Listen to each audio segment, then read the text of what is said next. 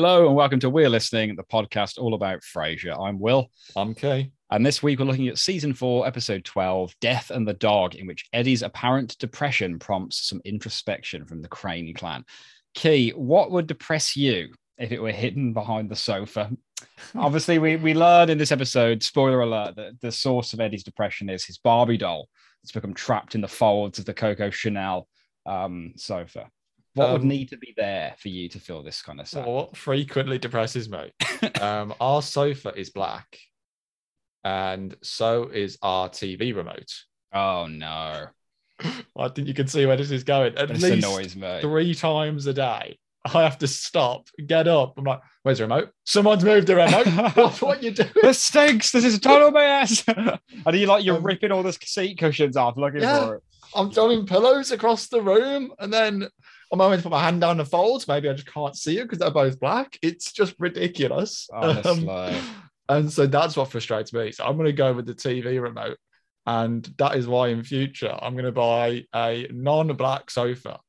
Or a neon pink TV remote. I mean, that is there's definitely a market for that. Yeah. Get something that's like luminous in the dark so that I'll never lose it. I'm thinking as well for you, like if the remote goes down the folds like button side down, obviously then all you're looking at is the sleek black of the back of the remote. So you don't even have the buttons to look at for like contrast. Nothing. It's awful. It's awful. They weren't designed for this because this is going to happen. That's exactly the place they are. I feel like remotes are getting smaller these days. They are sleek and elegant. No, give me a brick that I can find, people.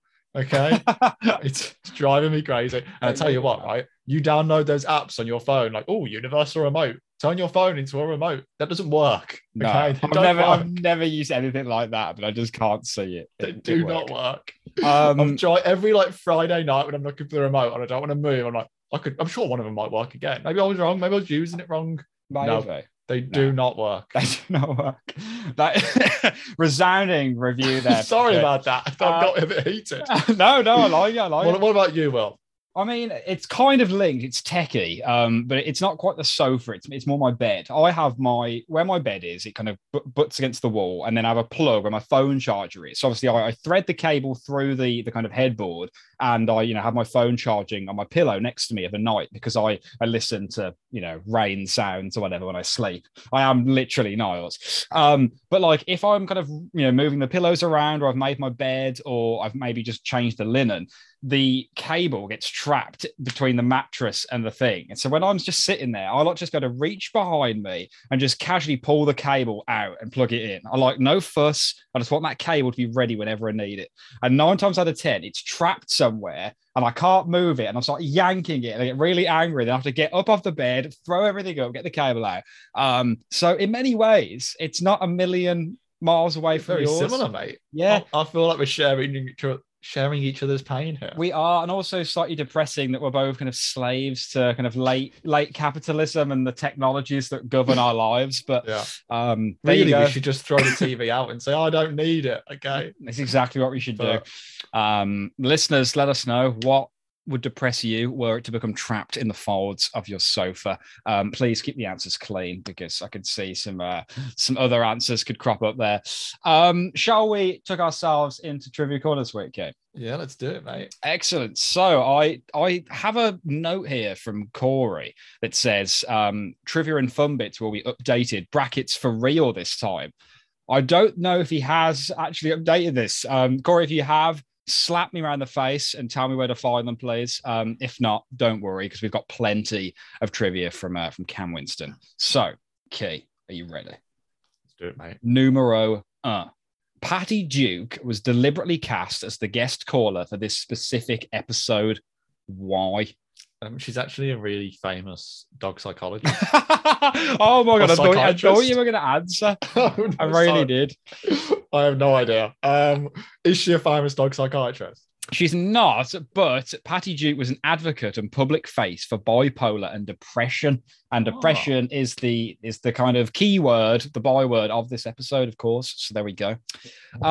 Question quite tough. So don't feel too bad there, okay? Question 2. What 4 things are going to happen when Roz turns 100? Oh, okay. is she gonna die or she wants to She die? wants to She die. wants to die in a beach house in like Maui. Yeah, that's three things. And I need one more. her, I can't remember if it's boyfriend or husband, but her partner will be so depressed he drops out of college or something like that. Absolutely spot on. Okay. Yeah. I do love that little Perry Gilpin monologue. Some really good stuff. Yeah, cracking key. Right. Third and final question from Hammy this week. In this episode, what is underdone and why? What is underdone? Underdone. Thinking in terms of maybe the kitchen. I don't remember them being in the kitchen at all in this episode. It's mentioned. Okay, so it's not something we see. No. It's kind of just completely verbal. Okay, and is it to do with the? No, because you don't see the cookies at the end, do you? It's like she talks about them like cookies and ice cream or something, but it's not the cookies. It's not the cookies. Is it something hypothetical? Yes. This is like 10 questions, isn't it? It is it a dog? hypothetical. Okay, is it Eddie's meatloaf with the tomato soup glaze, which is underdone because he has trouble with the stove or something like That's that? exactly what it is. Yes, The meatloaf, because he can't reach the knobs on the stove. I'd love the whole kind of recurring meatloaf thing. Like, Yeah. I can't. Niall says something at one point when he's going with Eddie. He's like, this might take a while, and then Niall says something like, I don't know, you better check on that meatloaf or something. Just like some really good throwbacks that line, which I'd completely forgotten about. Trivia from Little Owlet in the Glen. Oh, yeah. In fact, do you want to ask me yours, Kate, before we move on to this? Okay. So, question number one: how many? I'm going to be honest. I wrote these literally 2 minutes ago, so I think they're fairly basic. That's fine. One: how many words does a dog know? I think 400. So a real smart dog like Eddie must know 1,000. Exactly. Yeah. Yeah. What are the differences and similarities we hear between Maris and our canine companion? The differences and similarities of Maris and Maris in dog form. Oh God. Martin says it, doesn't he? Yes. Oh God. Bugger me. I can even see where he is in the apartment when he says it. I don't know. You're gonna have to tell me. I think it is. I'll possibly. Actually, I can't read my own handwriting. The difference is that the dog eats now and then. Yes. Yeah, it acts like Maris, barks like Maris. Aside from the fact it eats now and again, they're dead ringers. There we go. God's sake, man! It barks like Maris. That's so good. And then third and final question: who are the dead people we hear mentioned in this episode? And specifically famous dead people. I don't mean like someone's aunt. The dead people. Yeah. We hear from Niles. T.S. Eliot. That would count. Yeah, that wasn't what I was going for. I was going for when he dies and hangs out with the cool dead people. Oh, I'll see him hanging out with Lincoln and yeah, that's the bit. Yeah. Shakespeare, Lincoln, and there's a third, isn't there? There is, and the third is the person who said that he's unavailable, but he's actually hanging around with Shakespeare and Lincoln. Shakespeare and Lincoln. Who would he want to speak to? I don't think it's Freud or Jung. It could be a composer. I'm gonna go for Mozart. It is. Yeah. Yeah. What if it's like high school and all the cool dead people don't want to hang out with me? Mozart will say that he's unavailable, then I'll see him later with Shakespeare and Lincoln. That is so good the way he said, I'll see him later with Shakespeare and Lincoln. Thank you, Key. Some really good questions there, considering you came up with them on the fly. I like that. Trivia from Little Owlet in the Glen. What unique items does Dr. Kagan collect? Oh, wow. He collects like speculum and other like historical gynecological equipment. That is completely correct. Yeah. Antique gynecological equipment. Boda's question. Little Owlet just wants to hear Key try and answer this. What is a speculum, Key? Do you want to tell us what one of those is? Are you familiar with it? Yeah, I have a girlfriend, and the people. Well, I find the women in my life, whenever they go for like a gynecological examination, make sure you know every single visceral detail. so that you know what you're not going through that they have to go through.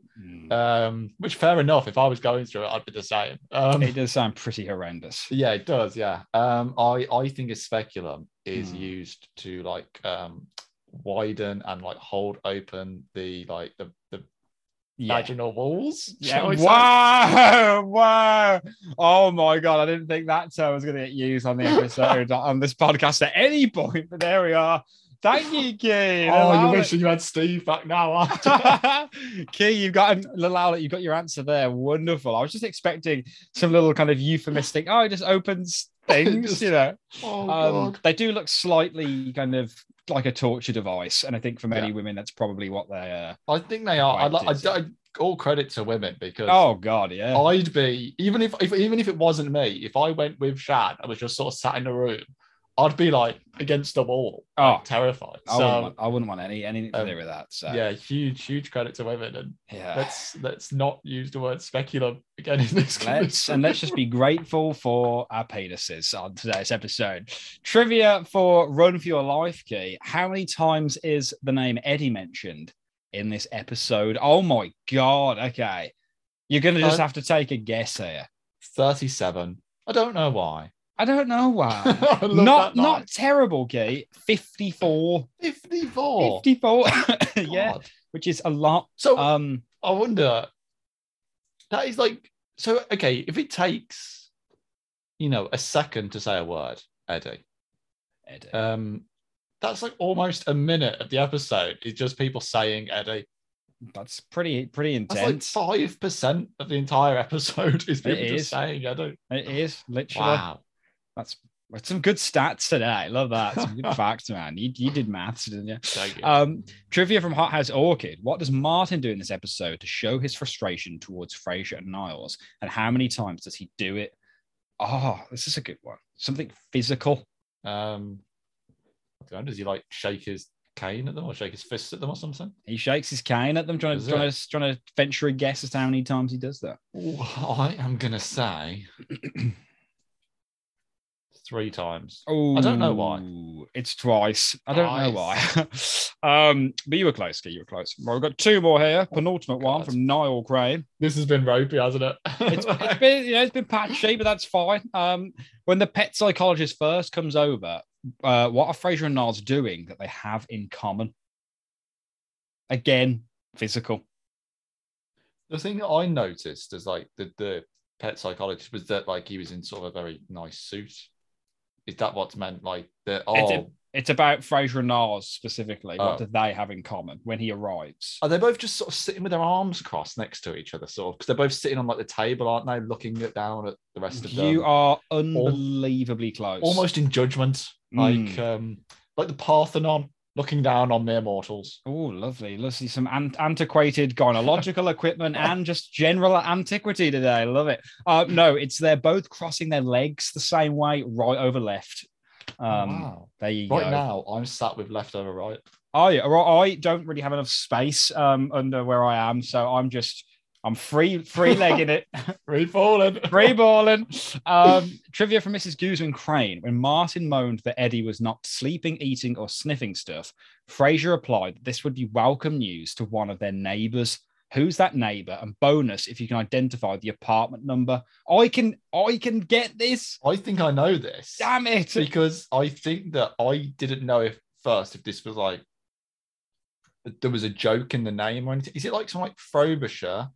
It is 13B. Absolutely spot on, okay. Do we know who Frobisher? Because I didn't know if at first it was like, maybe it's a joke of like a famous name or person or something, but I didn't look it up or anything. I don't know either. But I just think it's slightly crazy that there's a 13B in Elliott Bay and it goes all the way up to 1901. So presumably there's more than one. There's nearly 2,000 flats in this building. I mean, how does that number system work? I don't know, but it seems someone just drew a B on the end of their number. Seems highly unlikely to me. They've got a bit of a self-esteem issue, and they didn't think they were worthy of the number 13. Maybe. I'll be 13B. Oh, with that too, but it makes more sense if they make a joke of it, like, 1901, 1812, because they talk about the 1812 overture, and at least then the building numbers are close. I don't know. 1901 still seems way too high anyway. Like, how many apartments are there in this building? But thank you everyone for those excellent trivia questions this week. Some really challenging stuff there for Key and I. Tricky stuff. Tricky stuff, but keep it coming next week. Let's jump into the review. Key, animation watch, please. What was it? Now, I watched this animation twice because I thought I'd missed something. I did not see any animation. We're back in that same old territory, Thank Key. you. No animation. Like, I was like, maybe there's a flashing light and I missed it, so I No. rewound it, and then no, and there's like, I'm not watching it for a third time. I'm just saying none. Not even a measly lightning bolt. You couldn't even heard give me a me. measly lightning bolt. That's right. You heard me, Phil. 2 measly sticking grapes.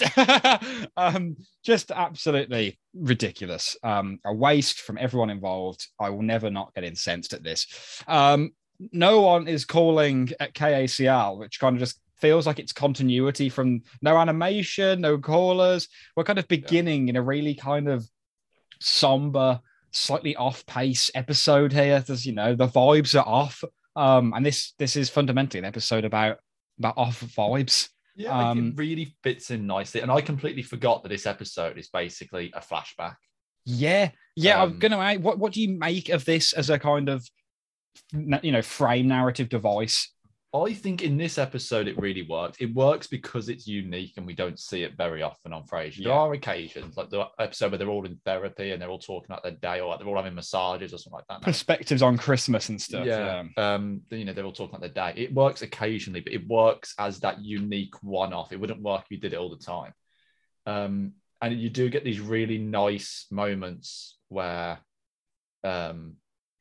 Roz interrupts him and you're jumped and jerked back into reality, which I really like. I'd have probably liked to have seen it a little bit more, actually. I'd have loved to have maybe had Alice picking him up on, how do you know Eddie couldn't understand you? You're just that's supposition, sort of thing. I'd have liked to have seen that, but I really like it, actually. I think it works quite well. What I did note, though, right at the start, Frasier obviously has no callers. Yeah. He is certainly capable of bluffing it for 5 minutes, going on a long-winded speech about nothing, buying time. He doesn't bother to do that. No, he doesn't. Well, we got no callers. Do you want to call in? Anyone? He's got so many topics he could just wax lyrical on. Yeah. It's an odd one. But yeah, I completely agree with you that I'd like to maybe have seen it a bit more. I think it's quite cozy, the flashback narrative style, and especially Frasier as orator, as storyteller. He's got a good way about him in doing that. But yeah, just a good vibe. But I mean, something I cannot relate to is the fact there's just no waiting on the phone calls here, because I've been trying to get a doctor's appointment for about, I don't know, a few days now. And if you phoned, if you have any experiences of our local coastal practice, it's awful.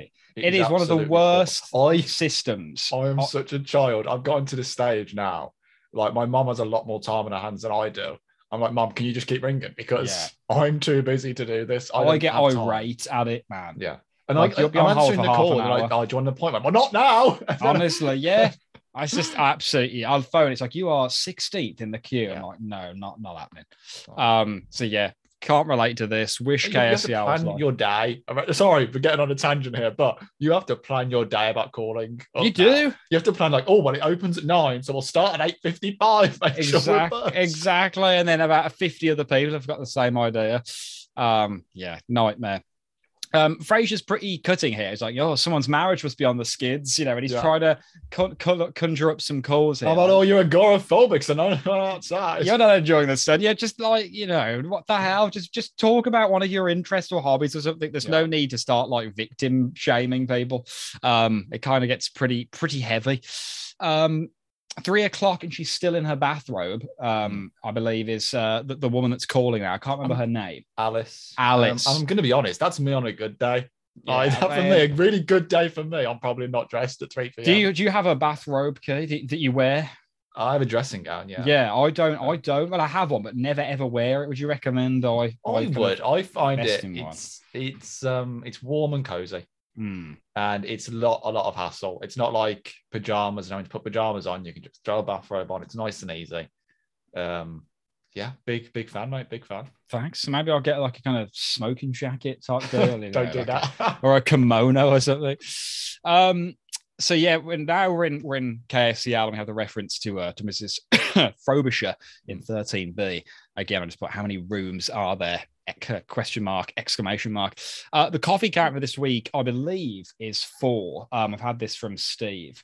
Really striking as well, this first scene. They're all, and no Niles isn't there, but everyone else is in Nervosa together. Yeah. When was the last time we saw that? Jesus, maybe like, I can't even say. The only one that comes to mind, and this isn't to say it's the last time we saw it, is like they're all in Nervosa for I Hate Fraser Crane when he's about to fight. Yeah, but they're like with Niles, I think they must all be in Nervosa. Yeah, and they all kind of come and go. But yeah, seeing them all together enjoying a coffee is really nice. Yeah. You know, we don't really have that often. Which I think brings the coffee total to 121 so far. We now have the rival of Dr. Stephen Kagan. What do you make of this guy? I've got one word to describe him, but I want to hear what you make of him. I'm going to be honest, right? I don't want anyone to think that we objectify people on this show because that's never our intention. Unless it's Officer Nasta.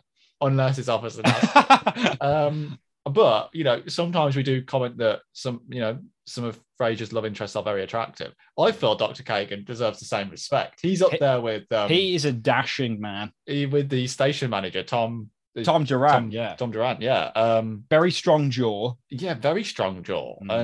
And you can just tell, like, he goes to the gym. He's, that suit's pretty fitted, isn't it? Yeah. But the word I've got for him here is smarmy. I found him a little bit smarmy. So I don't know. I could show me some of the hot spots. Just, you know. I liked him. Really? I'd like to see more of him. It's lovely to meet you, Ross. Just so like, you know. What I loved as well, right? I'm jealous, okay? I'm jealous. I loved is that they set up the date. Yeah. He goes to walk out, but he's not opened the main door to Nervosa.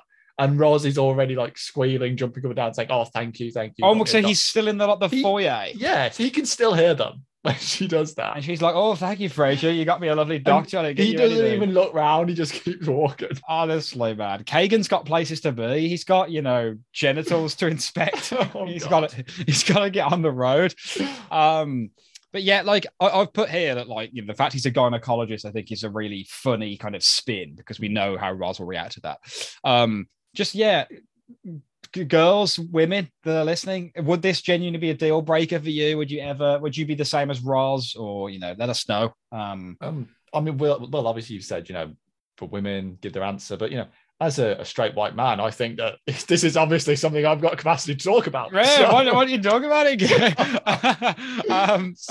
only thing that jumped to mind for me is obviously there's an episode of Friends where there's quite a similar theme that Rachel likes this doctor. He's a gynecologist, and it's a deal breaker, I think, in that one. And he's like, I think he comments on it in that episode. He's like, when you do what I do, you know. If you like, what do you do? You're a waitress, right? So do you ever like think after you've made made coffees all day, if I just look at one more cup of coffee? That's so good. It's weird that they're using the same joke again, but arguably Friends does a lot more with it because that's like some really good dialogue. Yeah, I think it's skirted around on the edges in this episode, isn't it? Whereas I think in Friends it's a bit more of a plot device, you know, rather than just being a side joke. Yeah, absolutely. I think what kind of makes this joke work for me, how funny it is when it flashes back to KCL and Ross is just holding up a sign. Why are you telling her this? Because when you remember this is a flashback and this holds no relevance, it's so funny. I genuinely forget it's a flashback. Same. And then when you get jerked back to reality by Ross, I just love it. It's so much funny. The idea of him on air waxing lyrical about Ross's date with a gynecologist when it's meant to be talking about depression. And you just, you know, it's so irrelevant. It's not needed. But I know. Some really, really, really cool that it just flashes back like that. It always gets me. I put here, I sure hope you don't take a bite. Oh, that's it. It's when we now go back to 1901 and we see Eddie looking very blue on the chair. And you know, Martin's doing what he can to bring the toys to life. He's got Mr. Carrot. Mr. Carrot. The Ooh, me hamburger, too. I sure hope you don't take a bite out the other side. Just some kind of like, slapstick comedy thing happening down there, but just really, really sweet. And then, we know that Niles is coming over with Lady, or I think that's her name. See, this is what I'm referring to in my questions. It's like our canine companion, because I thought her name was Lady, but he refers to her exclusively in this episode as girl. Yeah, he does say girl a lot, but he definitely says But lady I'm in the sure her first name is Lady. episode. Yeah, What's I the ep think. where Frasier puts the ramekin on her head and it zooms in on her head? It's meant to look like Maris. I don't Oh think we've seen God, that one yet, have we? I don't think so. He doesn't. No, I don't think we've Probably, seen it probably yet. the single funniest still from the entire series for me. Just the dog with the ramekin on its head, like because it's literally Maris. But yeah, Martin's like, oh, not that four-legged Maris, which just kills me. I forgot whatever we introduced to Lady. Can you? I don't remember I was thinking this as well. Is it season 2 and like the his marriage to Maris is falling apart? Or was that season 3? We've definitely seen her before. I'm just trying to. It doesn't jump immediately to mind as to what episode it was. I remember him coming in with her, but I can't remember. I can't remember anything about it other than them all just sort of looking in shock, and that being it. Yeah. So, I might tap out, mate. No, me neither. Me too. Rather, like listeners, please let us know. Someone will know the episode immediately. Martin, not referencing to real dogs at the park, always kills me as well. I just think David Hyde Pierce's physical comedy here is amazing. The way he picks her, it's like, just you wait till my girl has her way with him, or whatever he says. Absolutely love this. Honestly. Okay, I'll just lift her up. Okay. I'm going to try and find what he says now. I definitely think he says my girl. Oh, yeah, it says, well, you'll change your tune when you see my girl turn on her job. Go to Eddie. Yeah. Go to Eddie. Okay. Just the way he says that. It's just the use of the word girl is just so funny here. Honestly, it's just that dog as well. I mean, do you like that breed? I think it's a Whippet. It is a Whippet. I'm not a huge fan. I think we may have talked about this actually. I just feel like they're not cuddly and they seem aloof. They seem so lean. Like, it's the very definition of lean. I feel like if I squeeze this, go to hug that dog, I'm going to snap it like a twig. Yeah. Just get a bit, I don't know. Not feeling the love. But any Whippet owners, send us a picture of your lovely dogs. Make us feel bad because, I'm sure they're lovely. What else what we got here? Yes, it's seeing them speaking from Eddie's perspective now. It's like a Dutch angle. It's black and white. They're speaking gibberish. Very unique. We never ever see this. Yeah, in the context of the show, it's definitely very, very unique. You see it twice in this episode, obviously from Eddie's perspective in the first instance, and then Martin in the second instance when he's trying to understand them talking about, cogitating, something like that, or I think so. And through analytical psychotherapy and stuff like that. But yeah, I don't, it is really unique in the context of Frasier. I've seen it on other shows, but I quite like it, and I like the fact that we just get the word Eddie every so often, and then obviously with Martin, we just get the word, I think, Dad or Martin or something like that. And the rest is just yelling, da da da da da. I really like that. Yeah, am I? Really putting paid to the idea that Eddie knows words and is smart. Kind of, it's a slap around the face to Eddie here, saying you're an idiot. It's interesting, like the intelligence of some dogs, because like when we were looking after Minnie over Christmas, she didn't know the word walk. So if you said walk, she didn't get excited by that. You'd have to get up and go get the lead. Then she'd get excited. Whereas like Shan's dog, that's with her parents, if you just say walk in conversation, she'll start barking at you and start running to the door because she thinks she's going to walk. So it's interesting the difference between different breeds of dogs and what they can clearly pick up on. Absolutely. Like Poppy, when she was around, God bless her, she used to be the same, and we'd say walk. But also, like, because whenever my dad said it, like, kind of growing up with her, he used to like do this in his head as if to say, like when you say, like, oh, we're going around the bend or whatever, go around the block. And so by the time she was 10 or whatever, he would just go like that to her, and she'd freak out and start jumping around. And, like she just knew that meant walk. And it's just kind of one of those weird things that a dog kind of latches onto. I see. I just love it. Like there'd been another dog, and just having that other dog having to listen to Poppy every time. Go, that thing means walk. That's walk. That's what it means. That walk. That's walk. The other thing she's lost her mind. Yeah, just listeners, what tricks do your dogs know? What little language shortcuts have you kind of taught them? So we have a midway pause now. Yeah. Back at KACL, and Alice like really wants to know what happened with the gynecologist. Yeah, and I just put here: is Frasier's story really going to help her at this point? Because this is very much going down to one of his Freudian hallways. At this stage, right? All I'm thinking about is her phone bill. Yeah, like is it a free phone to KACL? I don't think she actually needed to be on the other end of the phone for this. She could have just hung up and he could have just told a story. Yeah, that's so true. Like just put the phone. This could have been the opening buffer, like a 20-minute story. Yeah, just listen through the radio, Alice. So yeah, just I have to reflect on that. We now learn of the dog psychiatrist. I think is it Niles or Frasier makes the joke at his fear of fetching group.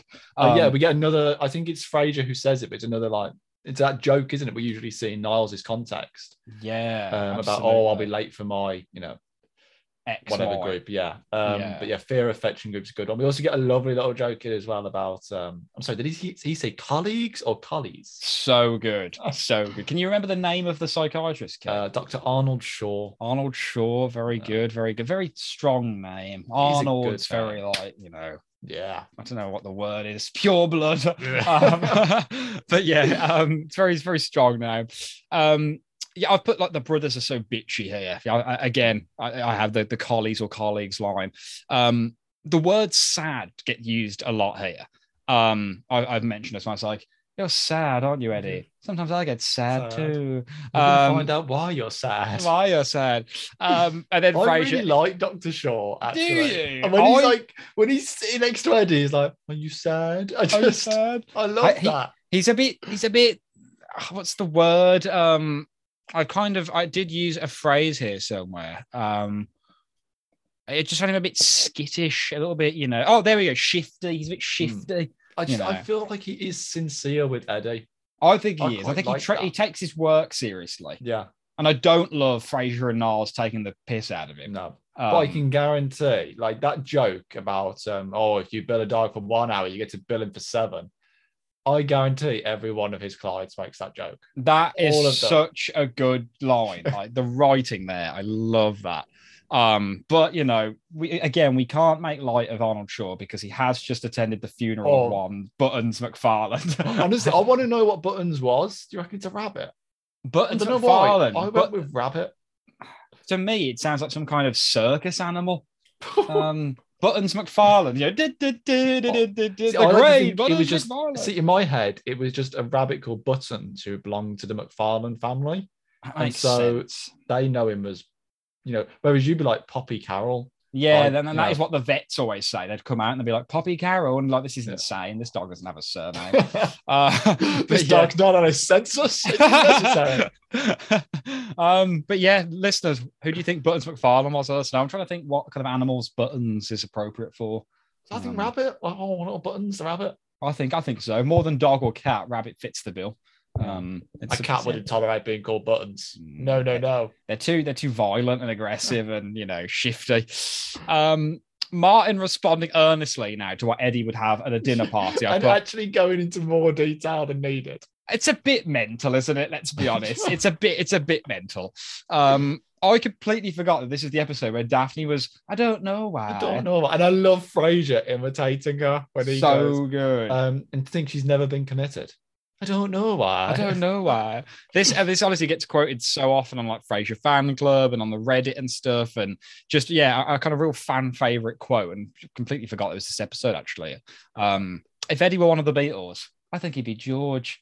No. She's just writing her own questions. Do you agree with that? I really don't think he gives off a George vibe. I think he's very much a Ringo vibe. Do you? Yeah. I gives me John vibes. Really? And he's the star of the show. Yeah, and in that, like, he's got a bit of an ego on him, Whereas I think if he was a bit more affectionate, I'd say he's a Paul.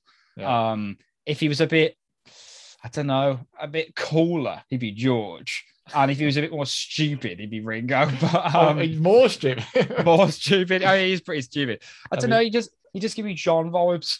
Yeah. I don't feel like I know the Beatles well enough to be able to independently assess their personality types. I don't love John Lennon, I'll be honest. I've always been a Paul McCartney guy.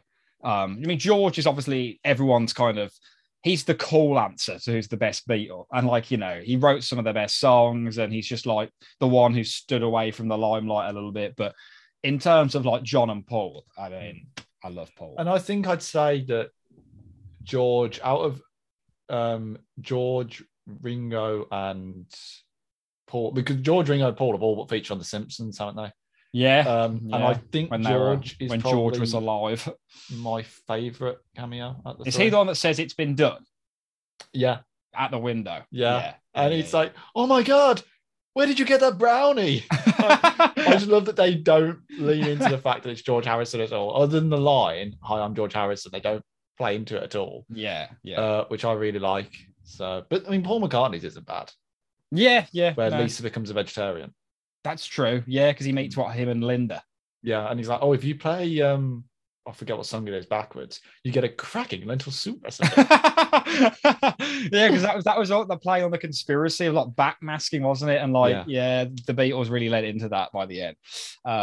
Yeah, I'd love to know listeners' favorite members of the Beatles, favorite songs. I mean, my favorite Beatles song by a mile, and I think most critics agree, is "A Day in the Life." Incredible song, kind of really dark and sad, but also just amazing. And it's John's singing on the first kind of couple of verses that is without doubt the best bit. I don't love Paul's section of that song, so I don't know. I love like Blackbird. You know, that's obviously Paul. But you know, John's got the much more kind of. He's always got like a bit of a Manchestery voice. He sounds like, you know, the Gallaghers were riffing on him a little bit, whereas Paul was slightly more boyish. But yeah, this is a hell of a Beatles. The Paul McCartney song I love is, I think Paul did "Here, There, and Everywhere." Oh, I don't even know if I know that one. It sounds awful because it's probably really famous.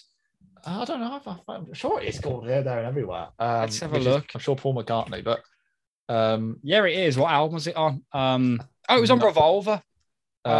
Which I think is a lovely, lovely song. I mean, it's probably Beatles. I don't know. I thought that, it was Paul in his personal capacity, but I really love that song. I just think it's really sweet. And I don't know if you've ever seen the show Good Night, Sweetheart, which stars Nicholas Lyndhurst. We've talked about this. There's an episode where there's this little girl who's really sad, and he's doing a song, and he calls her up to sit next to him on the piano whilst he plays that song for her.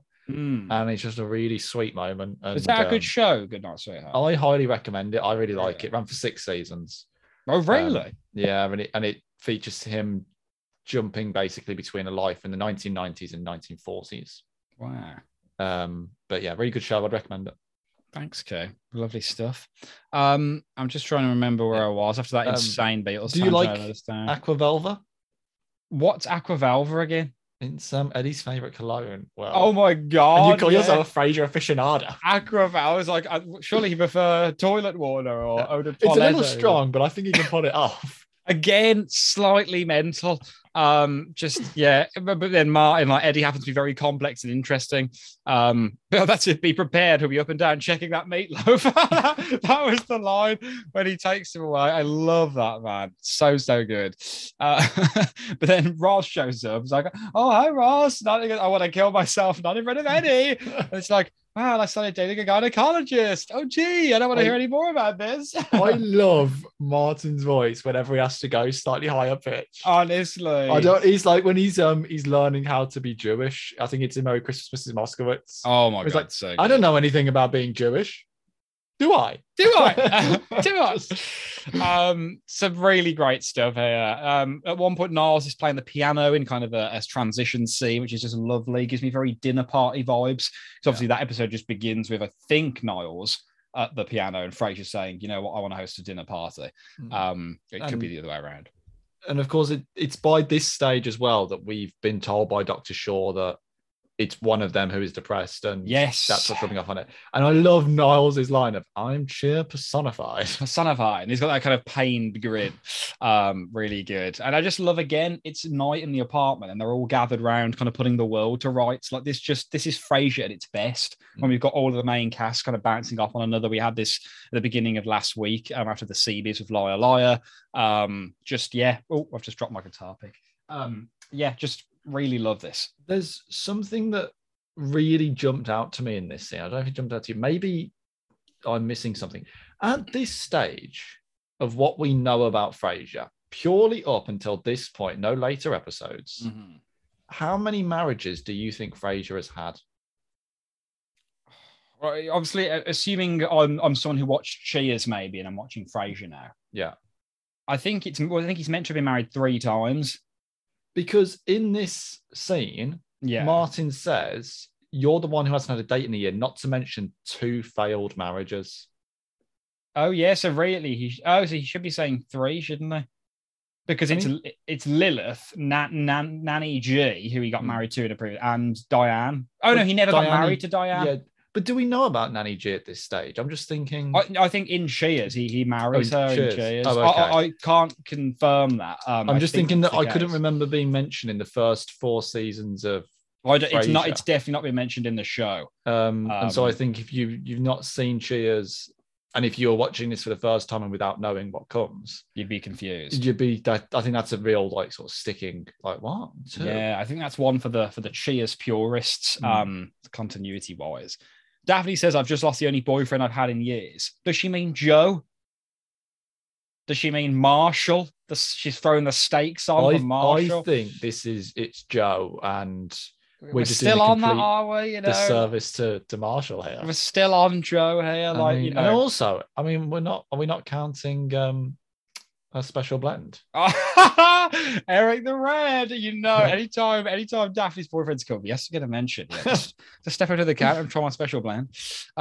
Just really, really loathsome man. But there we go. Some lovely, lovely quotes here. How loosely woven is the fabric of our happiness. So much so that I quoted this. I Googled this thinking it was from Pope or it was from, John Donne or something. And it's just the writers. This is just Frasier. This is just Frasier. This is just whoever wrote this episode. Like, oh my word. Just some really gorgeous stuff. I love, obviously, you have that line. And the next line, I think, is Niall saying, and then there are empty nights accompanied by thoughts of loneliness and death. And it's really deep. And then you get Marty like, do you ever just lie real still and hold your breath and pretend you're in the ground? I have done that. That's just Joe. Have you ever done that? Not pretend I'm in the ground. Oh my God, I've done that. I really have. Sometimes I like to pretend I'm trapped underground. And then the relief when I surface. It's just lovely. Does your mum ever just walk in of you breaking over through the duvet? I'm free. No, this is completely the privacy of my of the what have we raised? Honestly, I think they ask that daily anyway. But there we go. Reflections on death here. It gets very deep, doesn't it? It does, and I just think human beings are inclined to reflect on this kind of insane, absurd fact of life. I think, I think Camus says knowing that we're going to die makes life absurd. It does in many ways. You have to try and find meaning, don't you, in your life? And whether that's from a spiritual perspective, whether that's in terms of achieving a goal or just in terms of enjoying life or whatever it is, you've got to try and find that meaning.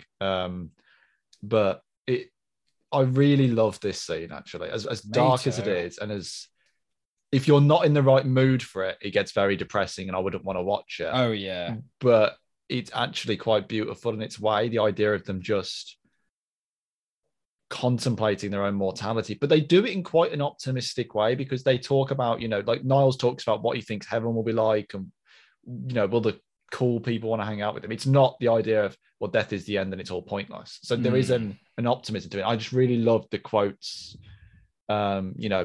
like Plato. I think Niles, must not all things at the last be swallowed up in death. I think we get T.S. Eliot quote. It's really, really quite beautiful. And it really harkens back to me for the season 1 episode that I really enjoyed. Is it Death Becomes Him? Yeah. Where the doctor, the super fit doctor dies. And again, I think that's a really lovely episode. I really like that Frasier is not afraid to address it and to face it head on. There's not a lot of comedies that is happy to do an episode about depression and get real with it and not just make a joke of it.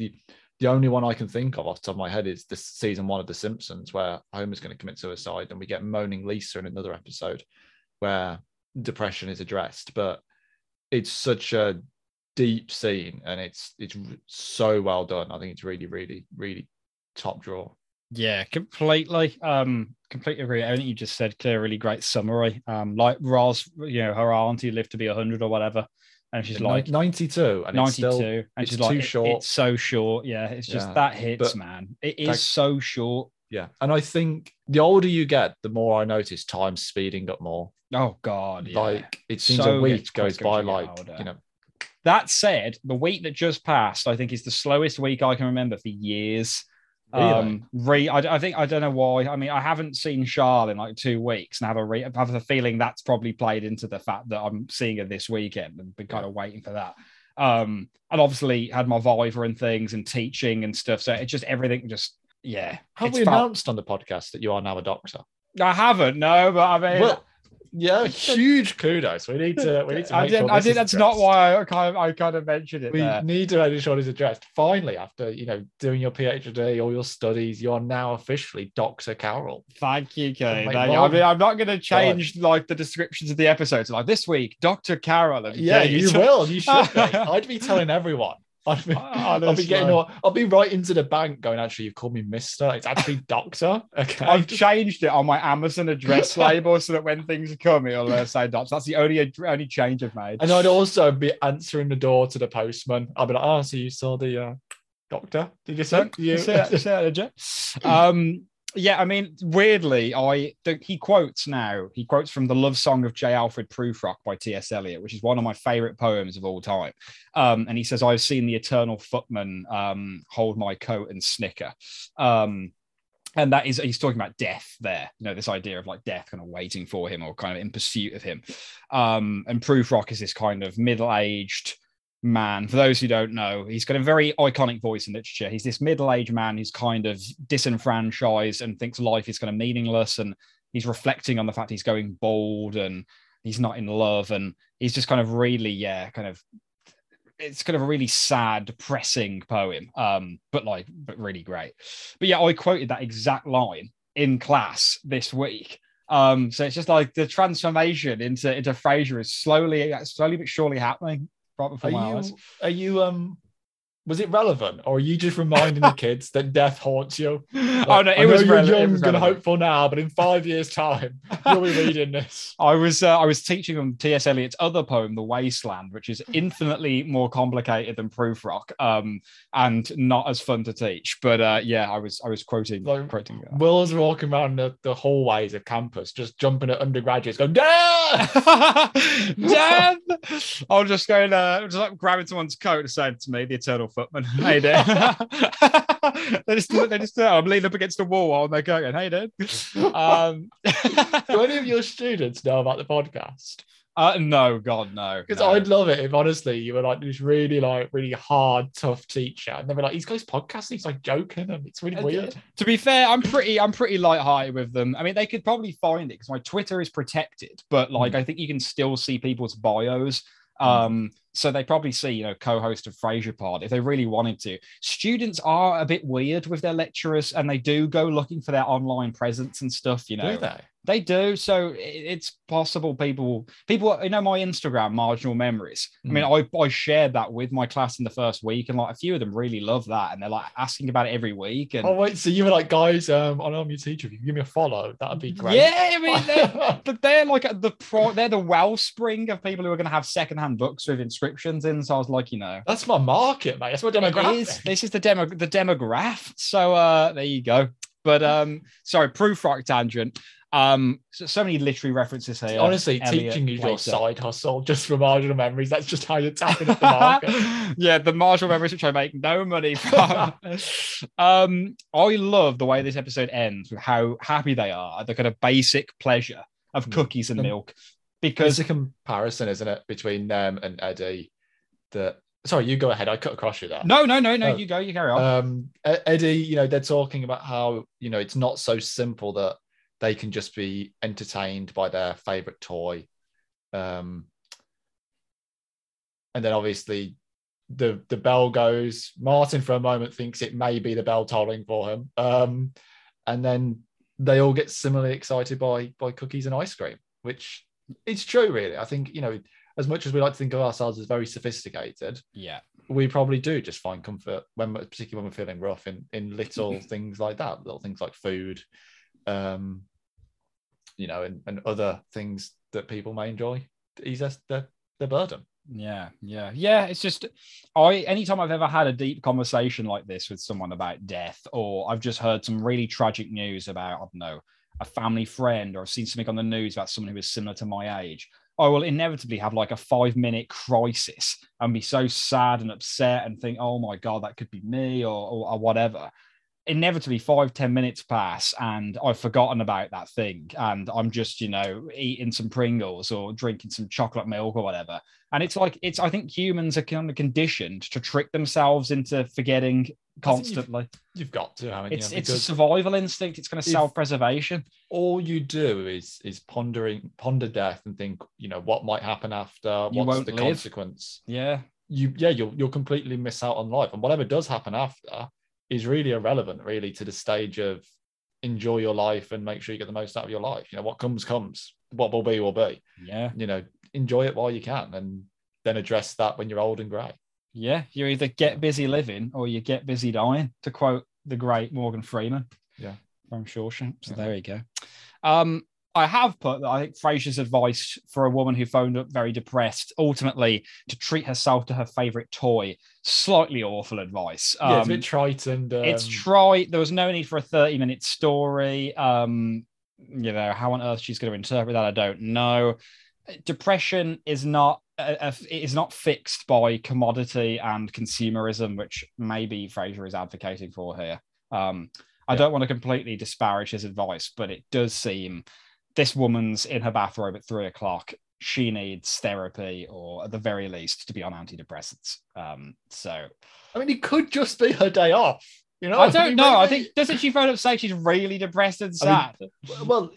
Weirdly enough, she doesn't actually say she's depressed. She says she's just usually she's a happy person, but today is just a bad day. Or maybe she's just having a bad day. She says that she's in a funk and she keeps really thinking these really sad thoughts. But I don't think it's clear. I'm assuming we take from this that this is not a one-off isolated incident, that there is, depression, but. And I'm not qualified. Maybe one-off. That's depression. I'm not a doctor. You are. You should be commenting on this. But, not an MD. Not an MD. But yeah, I do think the idea of in short eat a cookie is somewhat simplistic and trite. God, I forgot that line. Yeah, I'd written that freaking down without even remembering that line. That's pretty horrific. But then I do love the reality that we can have all these wonderful. Sort of like these books, like how to live your life better, how to do this, these self-help books and things like that. And everyone for the first week of January completely buys into it. And I'm going to read positive mentality in everything I do. And then Frasier bites into the cookie, he's broken a tooth, needs to go to the dentist. Oh, life sucks. Sucks. I do love that reality of as much as you can say, oh, I'm going to read positive outlook on everything from now on. The chances are you're still going to get annoyed by little things and still going to get frustrated. Did you notice the end credit scene? I believe we see our boy Dr. Kagan enter Nervosa. Immediately turns it on with another woman at a table. Like, can I join you? Presumably, like, what the f? Like, dude's got enormous. I'll admit it's a bit creepy. He's got enormous freaking confidence. But anyway, Roz dives in. Is it Roz or is it Daphne? No, I think it's Roz. Yeah. To presumably tell her that guy is a gynecologist. Yeah. You need to run. And she literally runs, gets up, abandons the table. Does he come back to the table and kind of look around? I think so. Or he certainly looks and notices she's gone, I think. Man. Well, he could certainly, he wants to be showing the hotspots in Seattle. Is this episode in your top 10, Key? I'll tell you what, mate. I coming into it, it wasn't one I'd sort of earmarked as, oh, this is going to be a top 10. Yeah, As I was yeah, getting to the end of the episode, I was like, maybe it is. I really, yeah. really, really like this episode. I think it probably is just outside of the top 10. I think it's probably an 11 or a 12. Ooh, like me and breaking the ice. Yeah. But it really gave me pause for thought I was getting to the last scene, really pondering. I think it's an episode that I'd have to be in the mood for. I don't think it's like Death Becomes Him, where even though it's a dark topic, there's enough comedy relief to sort of, even if you are in the mood for it, to get you through it. I think this one you'd have to be in the mood for. And that is probably the reason it doesn't make the top 10, because I don't think I could always just bang this on and be like, oh, what a great episode. I love it. But it is such a good episode. And it's one I think I've probably underrated, actually, looking back now. By not picking it up as such a phenomenal episode that it is, but really strong, so close to top 10.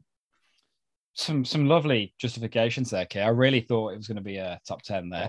It's not in my top 10, but I have put good, though, in brackets. And really, this is an episode, again, like you, quite situational. And I maybe didn't think I liked it as much as I did. I don't love when Arnold Shaw is there, but I pretty much love everything else in this episode. And I don't hate Arnold Shaw. You know, he provides the comedy of this episode, but for me, it's the serious parts of this episode that make it last.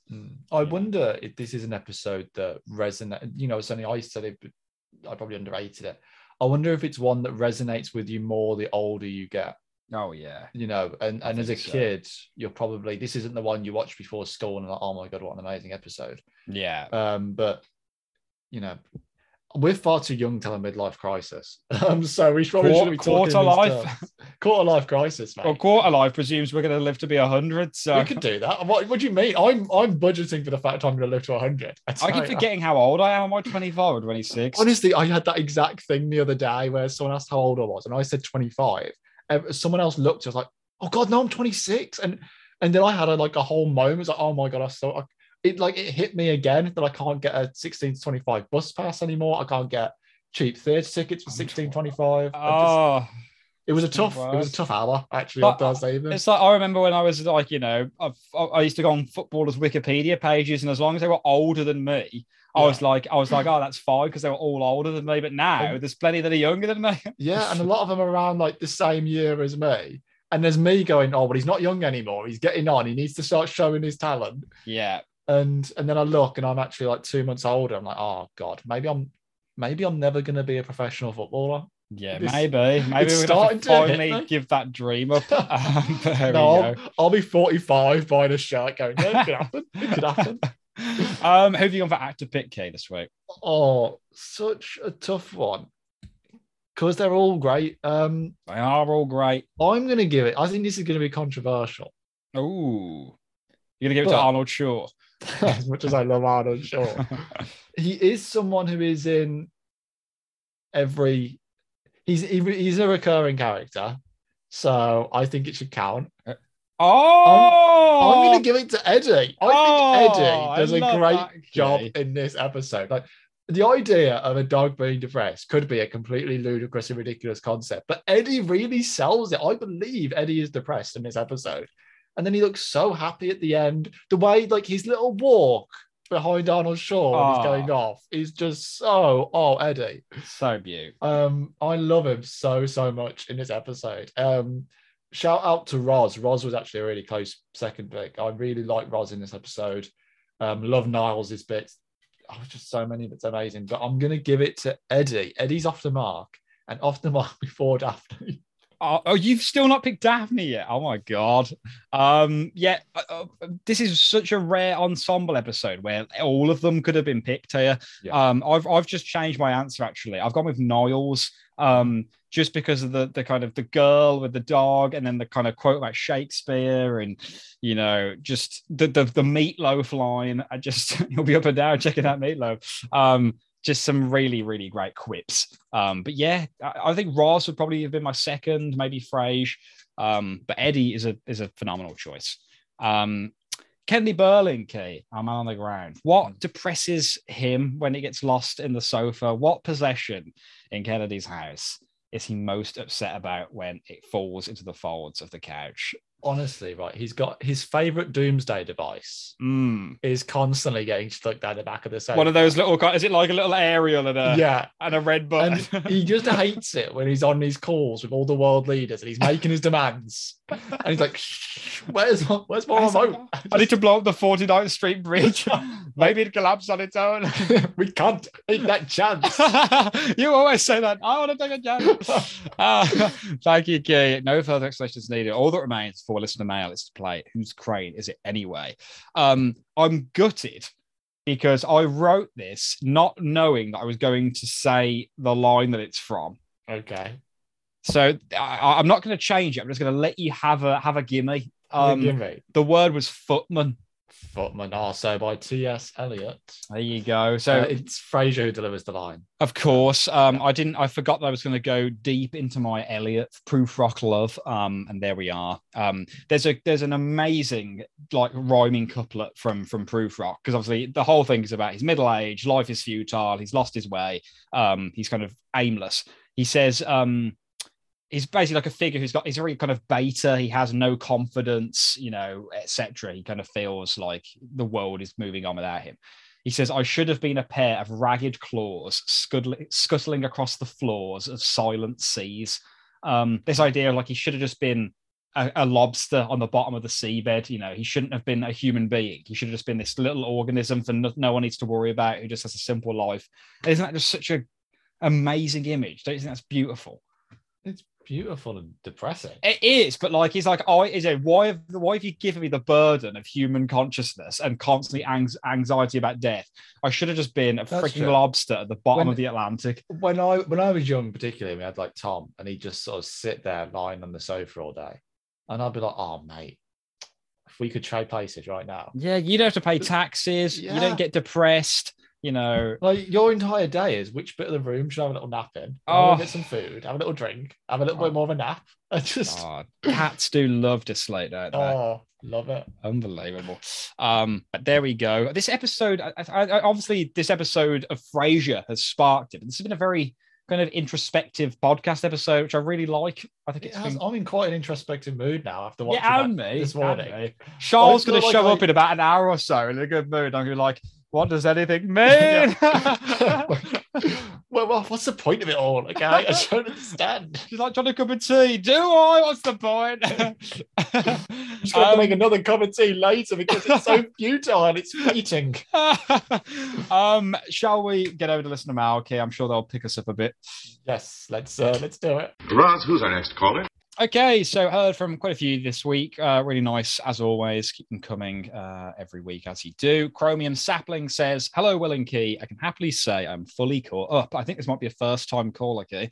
I found you guys late last year and have been in a mad dash to catch up so I could comment on the thread. I listened to every single episode and loved it. I'm a university student who grew up in a small, sleepy town just a ferry ride away from Seattle. That sentence just does things to me. That couldn't be more up my alley if they tried. I thought I was the only one out there my age who loved Frasier until I met my girlfriend at college who is equally obsessed, and the rest is history. This just gets better and better. I love the amount of people who have met their partners bonding over Frasier. Yeah, what the hell? I mean, I just love this. I just want to thank you, Will and Keith, for making my last year better. I'm doing an undergraduate research dissertation this year, and you both gave me something great to look forward to every day on the drive home from studies. Even though I'm very far away from my home in the Pacific Northwest, you guys made me feel comfortable in that home during a very tumultuous time. I'm glad to be caught up, something like 8,500 minutes, and look forward to several more seasons. P.S. I don't think there's such a thing as a semi-bottle episode. Love it. Love to hear it. I am willing to kind of take that. That's fine. It's more of it's more of a thought experiment than something I'm pushing. Oh, now he's backtracking. No. Backtracking. I still think it's real, but I accept other people don't. But that is one of the best listener mail comments I think I've read in a long time. Just so much in there that I love. That's great. Yeah. So great. Thank you, Chromium Sapling. Next up, MK. I'm going to read I think it's partially completed. I think that he intended to update it. I think he did. MK, well, fine as usual. Steve, well done, lad. And I echoed that. I think phenomenal, Steve. So you got any comments on his brief stint while you were away getting your elbows? Honestly, I was like, like Frasier, like at home, being like, "Oh my god, he's scintillating!" Scintillating. Someone says that in a comment in a minute. That's amazing. That's amazing. What Will hasn't revealed is halfway through the Zoom, I was like desperately like appearing, like before being escorted out again. You were trying to get cider cane. But yeah, I think Steve, well done, mate. And thank you so much for doing a great job. Words. Yeah, MK goes on to say that he lives in an older apartment building. Used to be an old hotel built in the 1930s, and the hallways have automated sprinklers. One was leaking onto the steps the other day, but alas, none into my unit directly. Then the next bit, I think it's trivia and fun bits for Death and the Dog / will be updated for real this time. So I think that it's not been updated, but there's sadder words in any language. Yeah. We always want to hear more from you, MK. So if you've got other words, other comments, get them to us. Cam Winston says, "Howdy, lads. I'm back from holidays and back to my trivial masterly duties. Dr. Will and Key." Wait, is that just Steve doing an episode review? I bet while Steve was filling in for the already eminent Key, Mr. Lee, he was at home in bed complaining as Steve was not only good, but scintillating, just as Nars was in Frasier Crest. There we go. Say, right, other stuff. You talked about getting into trouble at school, much like Frasier did when he lied about the fire alarm. Whilst I didn't do that, I was generally pretty well. God, excuse me. I've had this cough for like 3 weeks now. After my cold, it just won't go. Really, really annoying. I was generally pretty well behaved, but there was one occurrence that got me a few back. Back-to-back detentions. I was about 14, and a male teacher walked into the classroom to chat to our female English literature teacher in private. Of course, I took this opportunity to bust out an incredibly loud wolf whistle and hubba hubba. Kind of situation where you say it, then turn to your mate and go, "Did that just happen? Did I say that out loud?" Anyway, a week's worth of detentions and I was back to class. Peace, lads. And as always, #up the villa. That's unbelievable. Are you thinking of the Simpsons guy as well? I was, yeah. Hubba, hubba. Honest, that used to kill me as a kid. Honestly, I love that. But yeah, any comments there? I would love it if the teachers had just turned around and go, "Hey, we're not going to use this time for anything other than eating, sleeping, and maybe building a little fort." Honestly, just amazing. Amazing that you did that and lived to tell the tale. You next, are you, Kev, or Reckley? Next. So we got Reckley who says, "Death and the Dog, quite a good episode. I was impressed. Whilst I wasn't keen on the season 2 Eddie-based episode, A Cut Above the Rest, this one impressed me. Whilst being about Eddie, it cleverly weaves the cast into the plot of Eddie's depression, eventually causing them to reflect on their own troubles."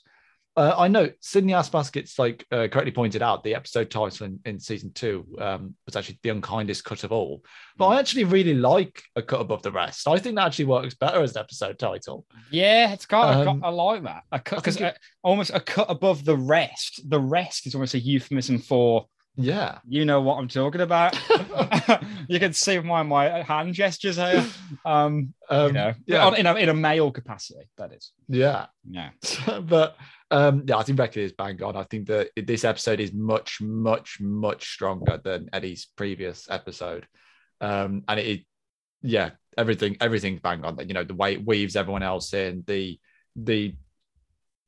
introspective nature of it, I think is fantastic, and the way it's all brought together, you never skip a beat, do you? So completely agree. Yeah, likewise. Sorry, just checking if I've got a nosebleed. No, I don't. Completely agree. The only thing I liked about The Unkindest Cut of All was when they were in the park after dark. Like, "A horrible hunchback old man, get away from me." Oh no, it's just a bush. I love that part, but the rest of the episode's pretty forgettable. But yeah, thank you everyone who wrote in. I have one last thing to end with, Key. Little surprise here.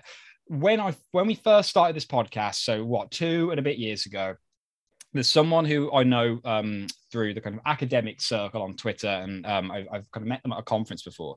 And I think for a creative writing project they did at undergrad, they wrote some poems based on Frasier episodes.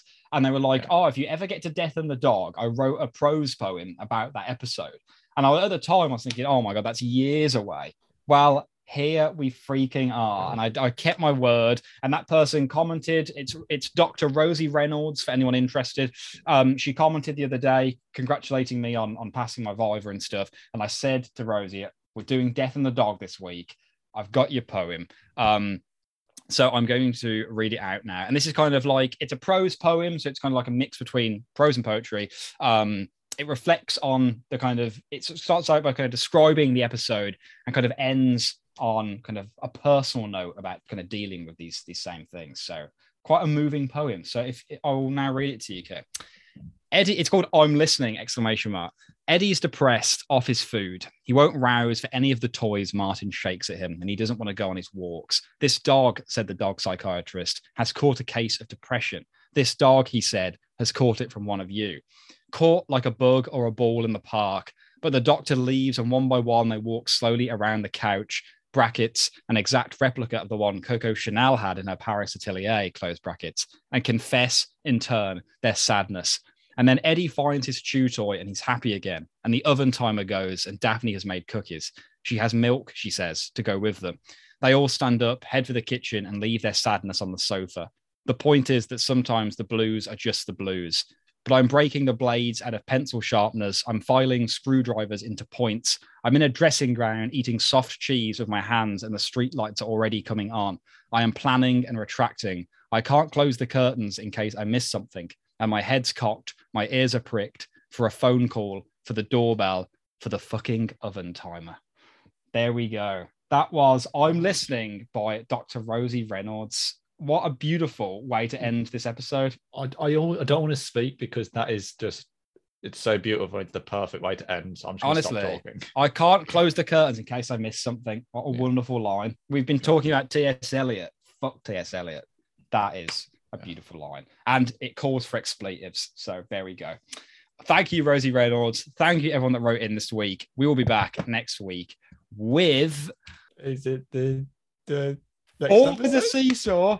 Okay. Which is one of my fave episodes. Could be in my top 10. Might not be. But I love Fall for the Seesaw and I've seen it so many times. So really looking forward to that. But other than that, I've been Will. I've been Kay. Thank you very much for listening to We're Listening. Hey baby, I hear the blues are calling, tossed salads and scrambled eggs. Oh my. And maybe I seem a bit confused. Yeah, maybe, but I got you pegged. But I don't know what to do with those tossed salads and scrambled eggs.